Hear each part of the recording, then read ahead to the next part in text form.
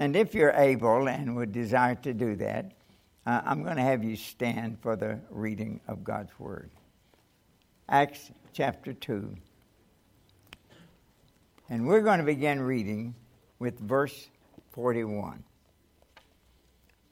Then they that gladly received his word. Now that was the preaching of the Apostle Peter. It was a long message, a wonderful message. They that gladly received his word were baptized. And the same day there were added unto them about 3,000 souls. And they continued steadfastly in the apostles' doctrine, and in fellowship, and in breaking of bread, and in prayer. And fear came upon every soul, and many wonders and signs were done by the apostles. And all that believed were together and had all things common. They sold their possessions and goods and parted them to all men as every man had need. And they continued daily with one accord in the temple and in breaking bread from house to house, did eat their meat with gladness and singleness of heart, praising God and having favor with all the people. And the Lord added to the church every Easter. Is that what your Bible said? Now, when I became a pastor down in western Kentucky, we had 2 revivals a year, a spring revival and a fall revival. And if you did not get saved in the spring revival, you'd have to wait for the fall revival. Okay. But, and the Lord added to the church daily, such as should be saved. Let's pray together. Lord, I'm grateful for Bluegrass Baptist Church, everything I've heard about it, the wonderful people I've met here today. I thank you, dear Lord, that you raised up the Fannings to come here and start a good Bible-believing fundamental church. Now, Lord, I pray that you'd help me today. I'd sure love to be a blessing to these dear people. But the only way I could do that would be that you would bless and use me. And more than any time in my life, I realized that you're the vine, and I'm just a branch. And without you, I can do nothing. But Lord, as I yield myself to you, and as I abide in you, and you bless me through your presence in my life, I pray you do that today. Lord, I pray that you would touch my mind that I could think right. I pray that, dear Lord, you would touch my lips, my tongue, that I could speak right. But more important than all of that, I pray, dear Lord, that you will touch my heart, that I would be right. Lord, we ask these blessings in your name. Amen. You may be seated. In the passage we have read this morning, we find a record of the first church. We'd like to call it the First Baptist Church of Jerusalem. Amen. If we desire to be the kind of Christians that will glorify our great God, then we need to follow the examples of this church. Many times we say, we are a New Testament Baptist church. Well, what is a New Testament Baptist church? It's right here in these verses. Now, for many, many years, the church at Jerusalem was the model church. Later in the book of Acts, the church at Antioch became probably the most important church in the book of Acts. Now, when something happened, they needed to know something, they'd always go back to the church at Jerusalem. But the church at Antioch was a primarily Gentile church, and it became a model church. And then we read in 1 Thessalonians that the church at Thessalonica was an example to other churches. They were a model church. So when we look at Acts chapter 2 and verses 41 through 47, we find what a model church is.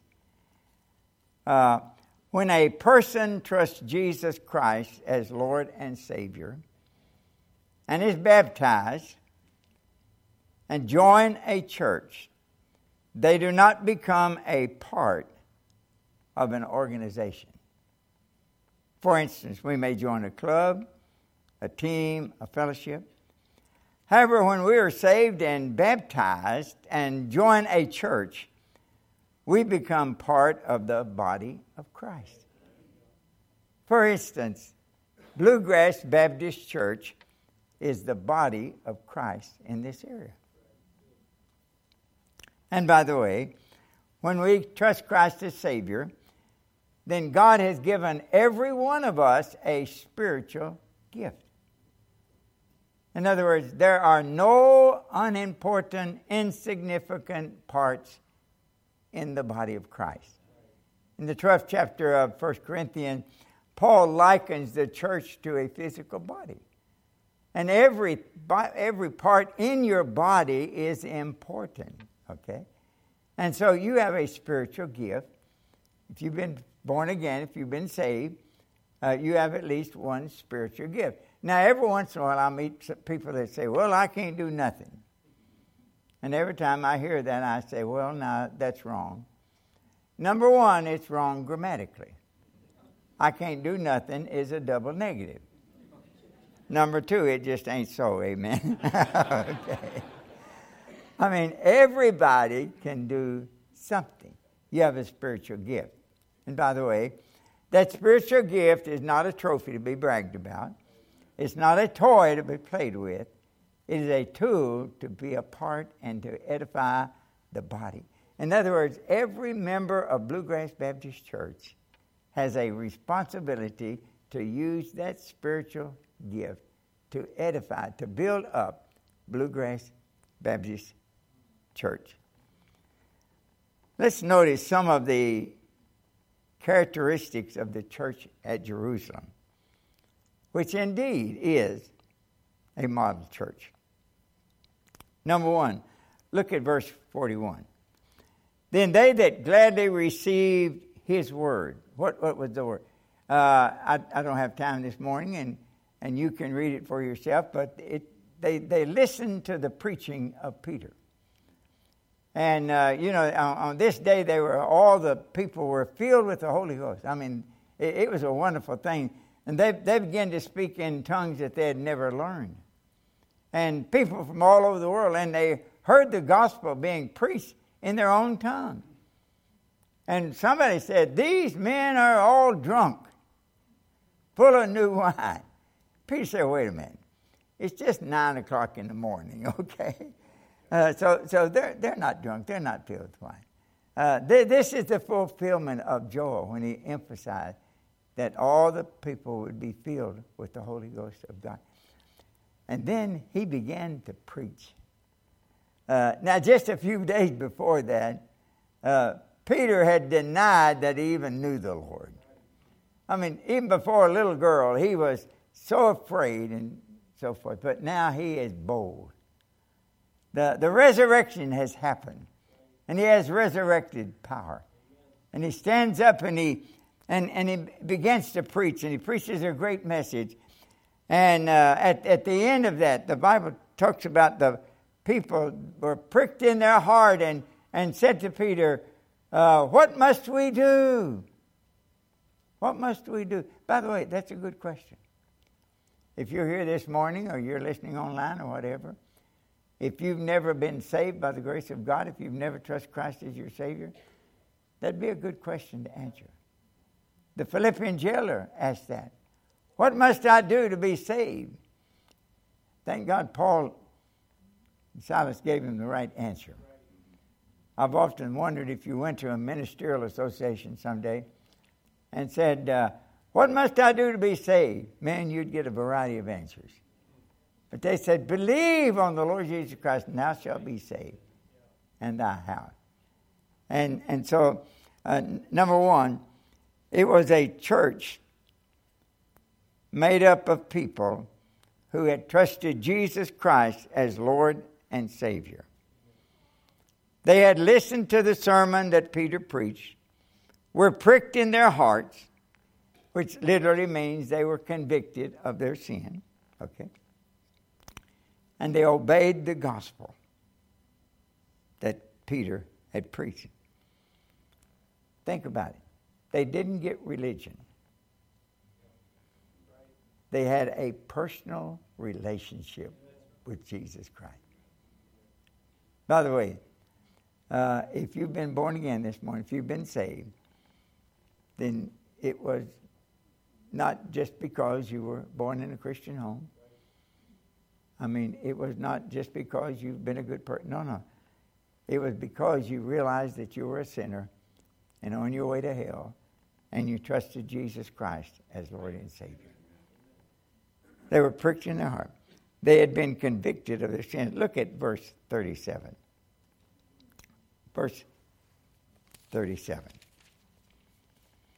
Now, when they heard this, the sermon of Peter, they were pricked in their heart, and said unto Peter and to the rest of the apostles, men and brethren, what shall we do? We've done a horrible thing. We've crucified Jesus Christ, the Son of God. What shall we do? They had heard the gospel. In verses 23 and verse 24, very plainly, Peter had told them that even though they had crucified the Lord Jesus Christ, that this was a part of God's plan. And that Jesus Christ came into the world to save sinners. And because of that, we don't have to pay our own sin debt. Jesus became our substitute. He who knew no sin became sin for us, that we might become the righteousness of God. So they were convicted of their sin, they heard the gospel, and they obeyed the preaching of Peter. They repented. What does that mean? They made a turnaround. They changed their mind about themselves. And by the way, when you realize that you are a sinner and on your way to hell, that's a good thing to realize. And you turn from that and you turn to Jesus. Repentance is turning from something to somebody.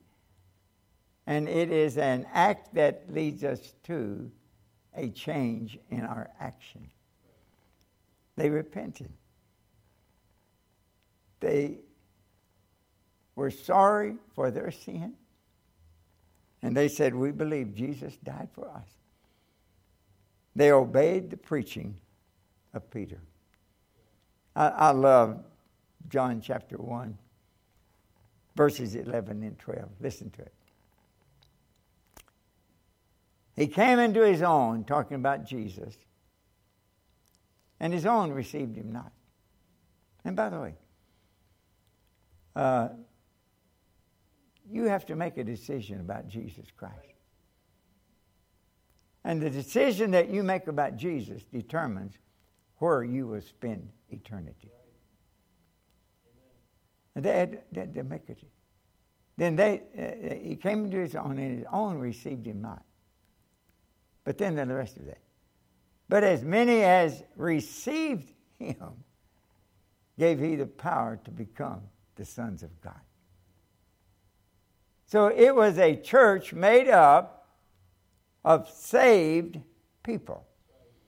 People who had had a personal relationship with Jesus Christ.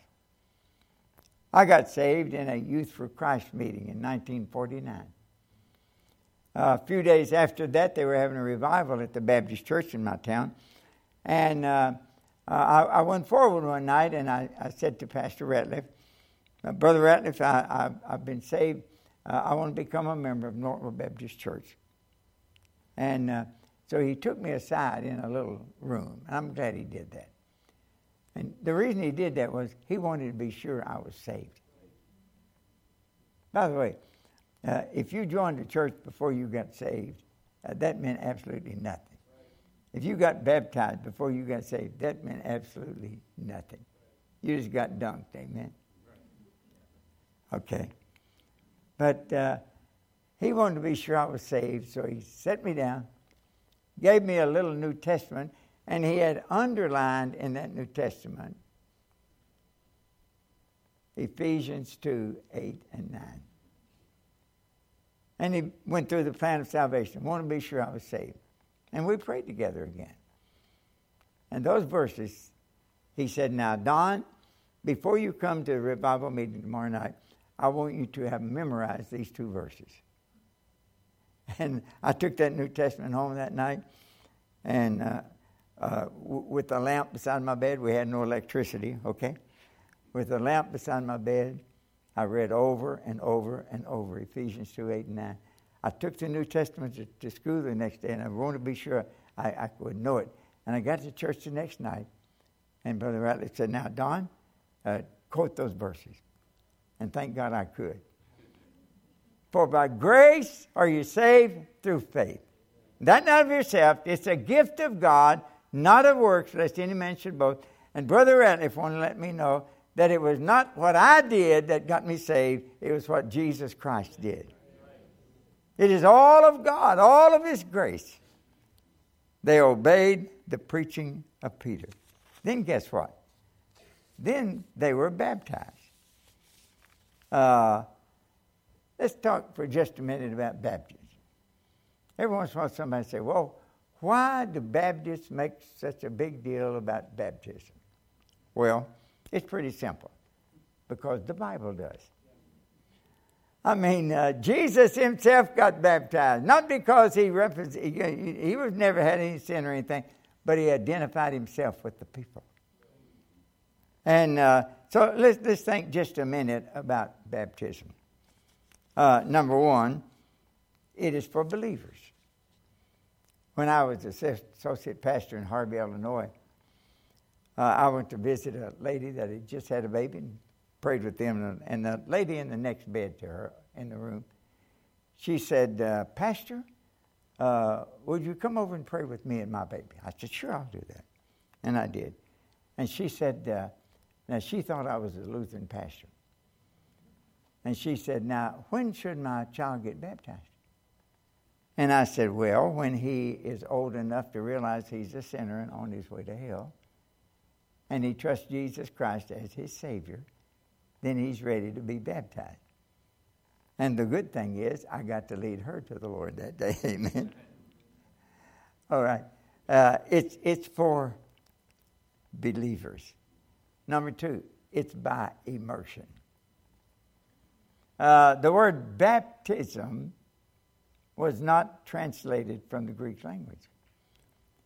It was transliterated.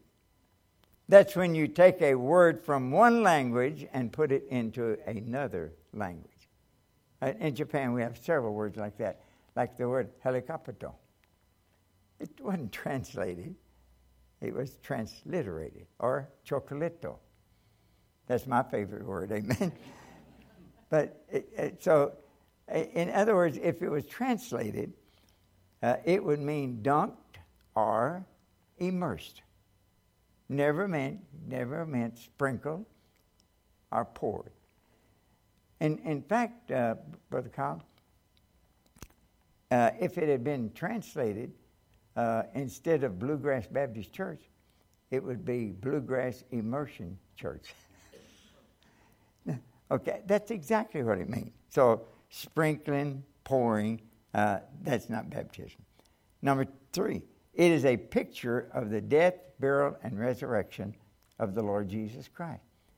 And it indicates that we have died to sin, the old man has been buried, and we are walking in the newness of life. It's a picture. Has nothing to do with me being saved. but it is a proof to the world. It is my way of saying I'm not ashamed of it. I'm glad to confess that Jesus is my Lord and my Savior, and I'm following Him in baptism. Now, my wife has been in heaven for 6 years, but I still wear my wedding ring. I'm not available, okay? I still wear. Now, wearing a wedding ring does not make you saved. You've heard the illustration. But it says to the world, hey, that's a saved man. I never will forget reading something Zig Ziglar did one day. And he was sitting by this fellow, and they'd gotten pretty close to each other. And Zig noticed that he had his wedding ring on his right hand rather than the left hand. And he said to him, sir, could I ask you a question? Sure, go ahead. Why do you have your wedding ring on the wrong hand? And the fellow said, that's simple, Zig. I'm married to the wrong woman. Okay? Hey, by the way, if you're married, you're not married to the wrong woman. Or the wrong man. It indicates to the world that I'm a Christian. And it identifies me with God's people. It's a wonderful thing, is it not? A body of baptized believers. Then, number 3, notice. They continued in the teaching of the apostles. Look at it. And they continued steadfastly in the apostles' doctrine and in fellowship and in breaking of bread. They continued. In other words, they got saved, but they didn't say, well, now that I'm saved, I might go to church. No. They continued. Now they didn't have the New Testament written at that time, but they continued in the doctrines and the teachings of the apostles that they had heard. And by the way, many of them later became part of the New Testament. So they attended worship regularly. I pastored a part-time church in Kentucky, 2 of them. One of them had preaching on first and third Sunday, and the other had preaching on second and fourth Sunday. So I pastored 2 churches. On the 5th Sunday, we didn't go to church, okay? Well, we did, but I didn't have any preaching responsibility. But one of the churches began to grow pretty rapidly, and I said, hey, we ought to be having church every Sunday. And one of the deacons, he was sort of the head of the deacons. He wasn't voted in, but he was. He'd let you know it, okay? But he said, Brother Sisk, I like the old-time way. He said, I remember when we just had preaching once a month. And I said, you like the old-time way? Yeah. How old do you like? You like the New Testament? They continued daily with one accord. Okay, they continued. They continued in the study of the Word of God, the words of the apostles. And by the way, you know what that means? That means that every day we find some time, and I trust many of you do in your home with your wife and your children, that you find some time when you gather together and you read the Word of God and pray. You say, well, we're so busy, we don't have time for that. That don't take as much time as divorce court. And that don't take as much time as juvenile court. The Bible ought to be a part of your daily life. Now, thank God you come here and you hear the preaching of God's Word and Sunday morning, Sunday night, Wednesday night, and so forth. But we need the Word of God every day. They continued steadfastly. Okay? Number 4, they were a generous church. Let me mention here, okay? Just a saying I heard a long time ago. I like it, okay? But think about it as you look at these different characteristics of this church. Think of this thing. If every church member was just like me, what kind of a church would my church be? So when you think about the characteristics of this early church, the first church, just think about it. Am I following the example that they followed? Okay? And that meant they attended to worship regularly. They continued Bible study and prayer. And then in verses 44 and 45. Now, by the way, some people have claimed this was communism, but it wasn't. It wasn't something that was compulsory. It's just something they did. Look at verses 44 and 45. And all that believed were together and had all things common, and sold their possessions and goods, and parted them to all men as every man had need. Now what had happened here is that for the Feast of Pentecost, people had come from all over the world.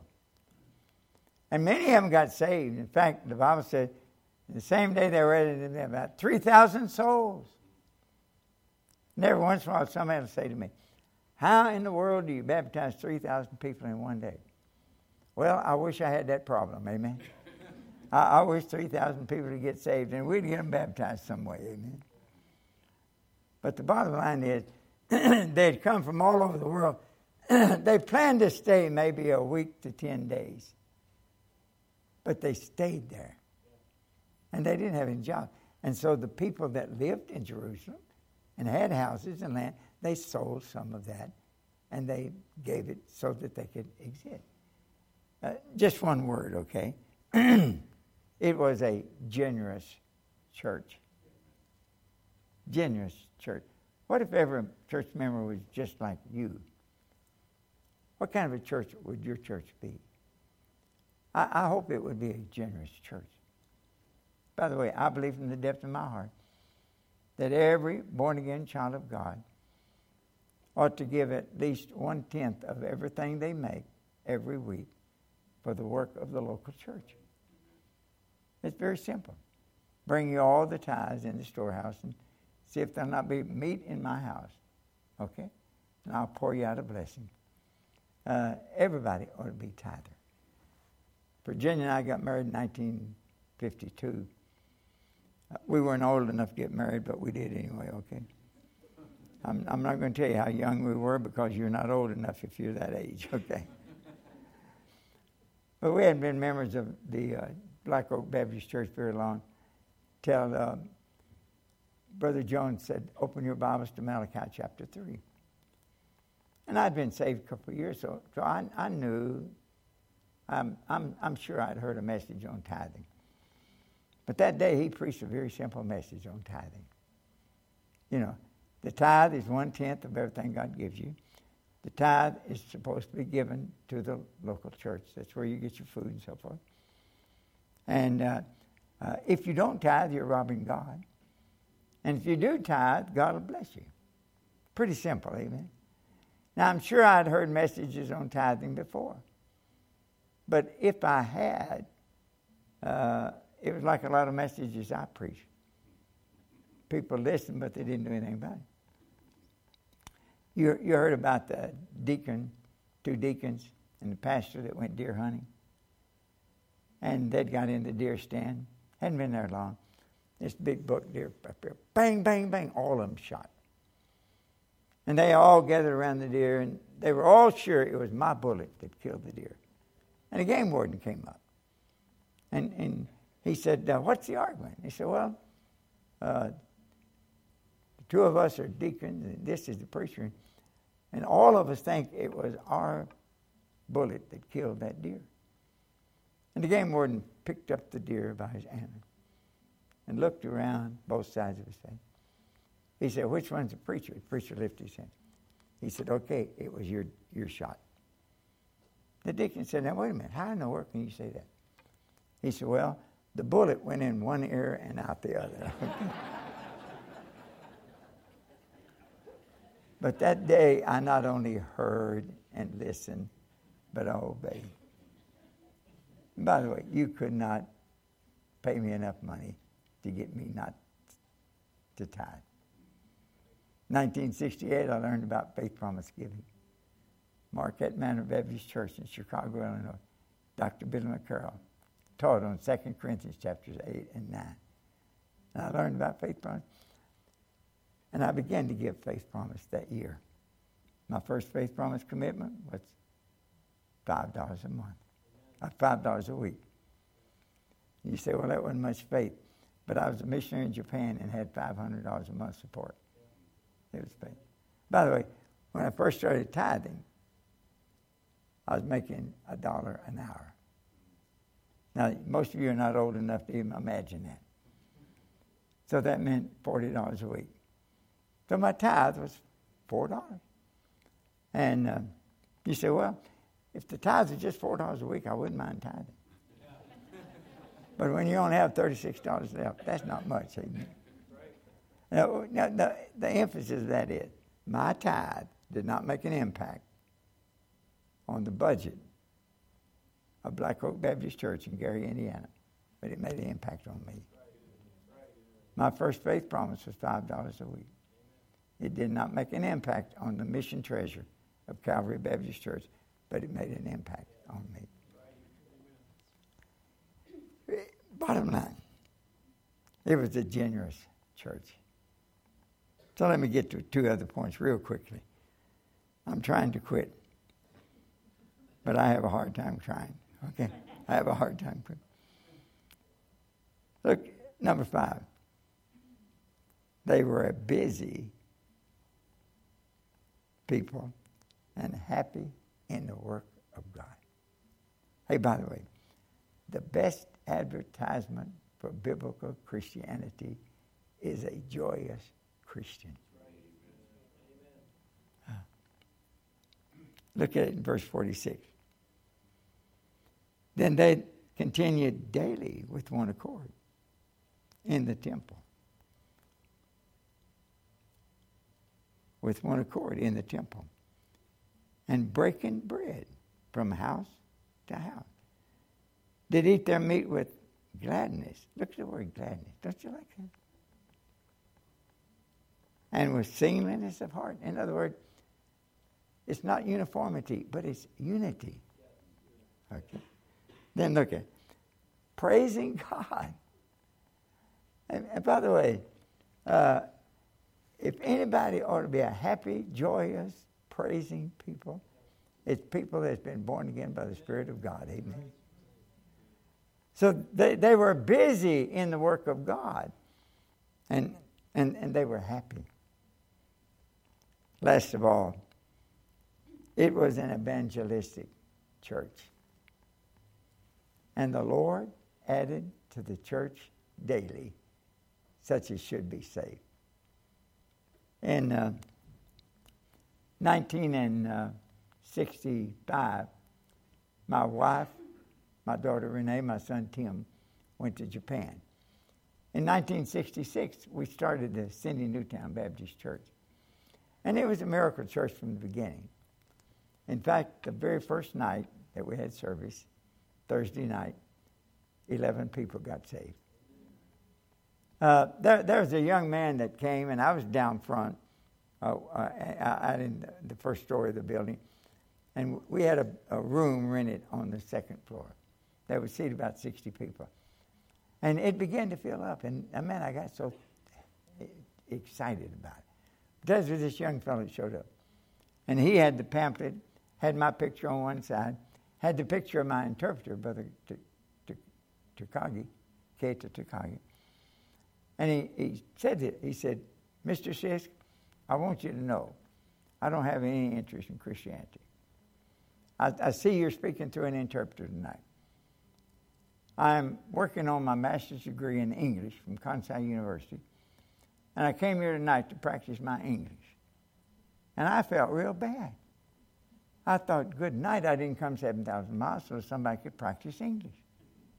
And then I thought, and my Kentucky English is nothing for anybody to practice on. I mean, you and I both are in bad shape. But that night I preached a very simple gospel message.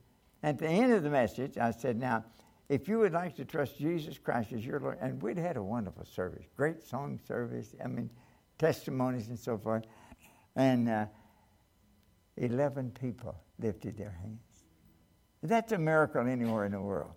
But in Japan, you might go for a whole year and wouldn't even think about baptizing more than 1 or 2 people. 11 people got saved that night. And one of them was that young man. And since he spoke English, I dealt with him. Amen. And that night he trusted Jesus Christ as his Savior. Within 6 months, I knew he was going to be the pastor of that church. And he pastored that church for 51 years. I was just there a few days ago. He just transferred the pastorate from himself to 2 of his sons to be co-pastor. Wow. An evangelistic church. One day when he was in Bible school, and we'd have the Bible school students to preach at chapel, and he preached from this verse, and the Lord added to the church daily. And he said, I got to reading this. And he said, so I divided my church up into 7 groups.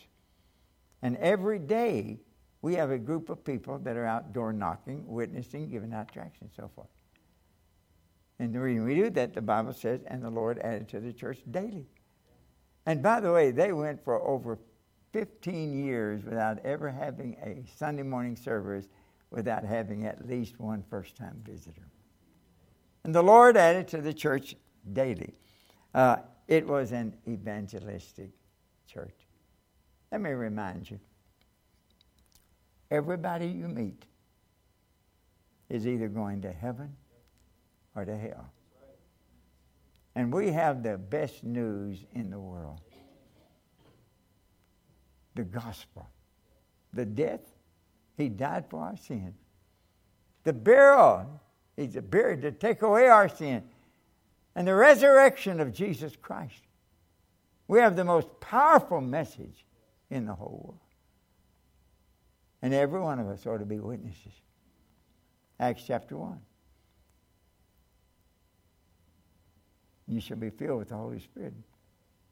You shall be witnesses unto me, both in Jerusalem, Judea, Samaria, and the uttermost parts of the earth.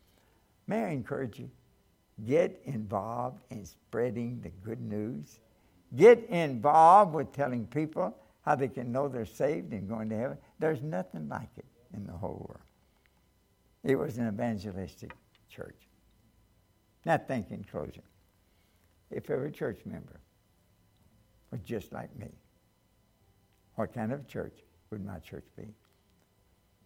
Would it be a church of born-again believers, people that have had a personal relationship with Jesus Christ? Would it be a church that continues in the Bible, in regular worship? Would it be a generous church? Would it be an evangelistic church? Are you a book of Acts type Christian? Have you been saved? Hey, think about it real seriously. Do you know for sure you're saved and going to heaven? Several years before my wife went to heaven, she had double knee replacement. Both of us needed it. And we decided we'd let her go first, okay? I'm not sure why I did that, okay? But she did real well, and then I had the same thing. But when she was in rehab, I went to see her every day and spent about an hour or two with her. And I went to rehab one day, and the girl at the desk had changed, and she was a new one. And as I was going in, she said, "Sir, do you know where you're going?" And I said, "Oh, yeah, I know where Virginia's room is. I come visit her every day." And then I said, "And by the way, I know where I'm going when I die." And she said, "Oh, nobody can know that." You've heard that, haven't you? "Oh, nobody can know that." And I said to her, "Ma'am, do you believe the Bible?" "Oh, yeah, I believe the Bible." Hey, by the way, everybody in Tennessee believes the Bible. They don't know what's in it, but they believe it, okay? And I've often said what the Bible Belt needs is to be belted with the Bible, amen. And I quoted her 1 John 5:13. "These things have I written unto you that believe on the name of the Son of God." Now, I said, now listen, that you may know, that you have eternal life. She said, "I can't buy that." I said, "You're right, it's not for sale. It's a gift of God, amen. He that hath the Son hath life. He that hath not the Son hath not life." And the whole book of 1 John, "These things have I written in you that believe on the name of the Son, God, that you may know. Do you know for sure you're saved and going to heaven? It was a church that cared about the souls of men, women, boys, and girls. Let's pray together.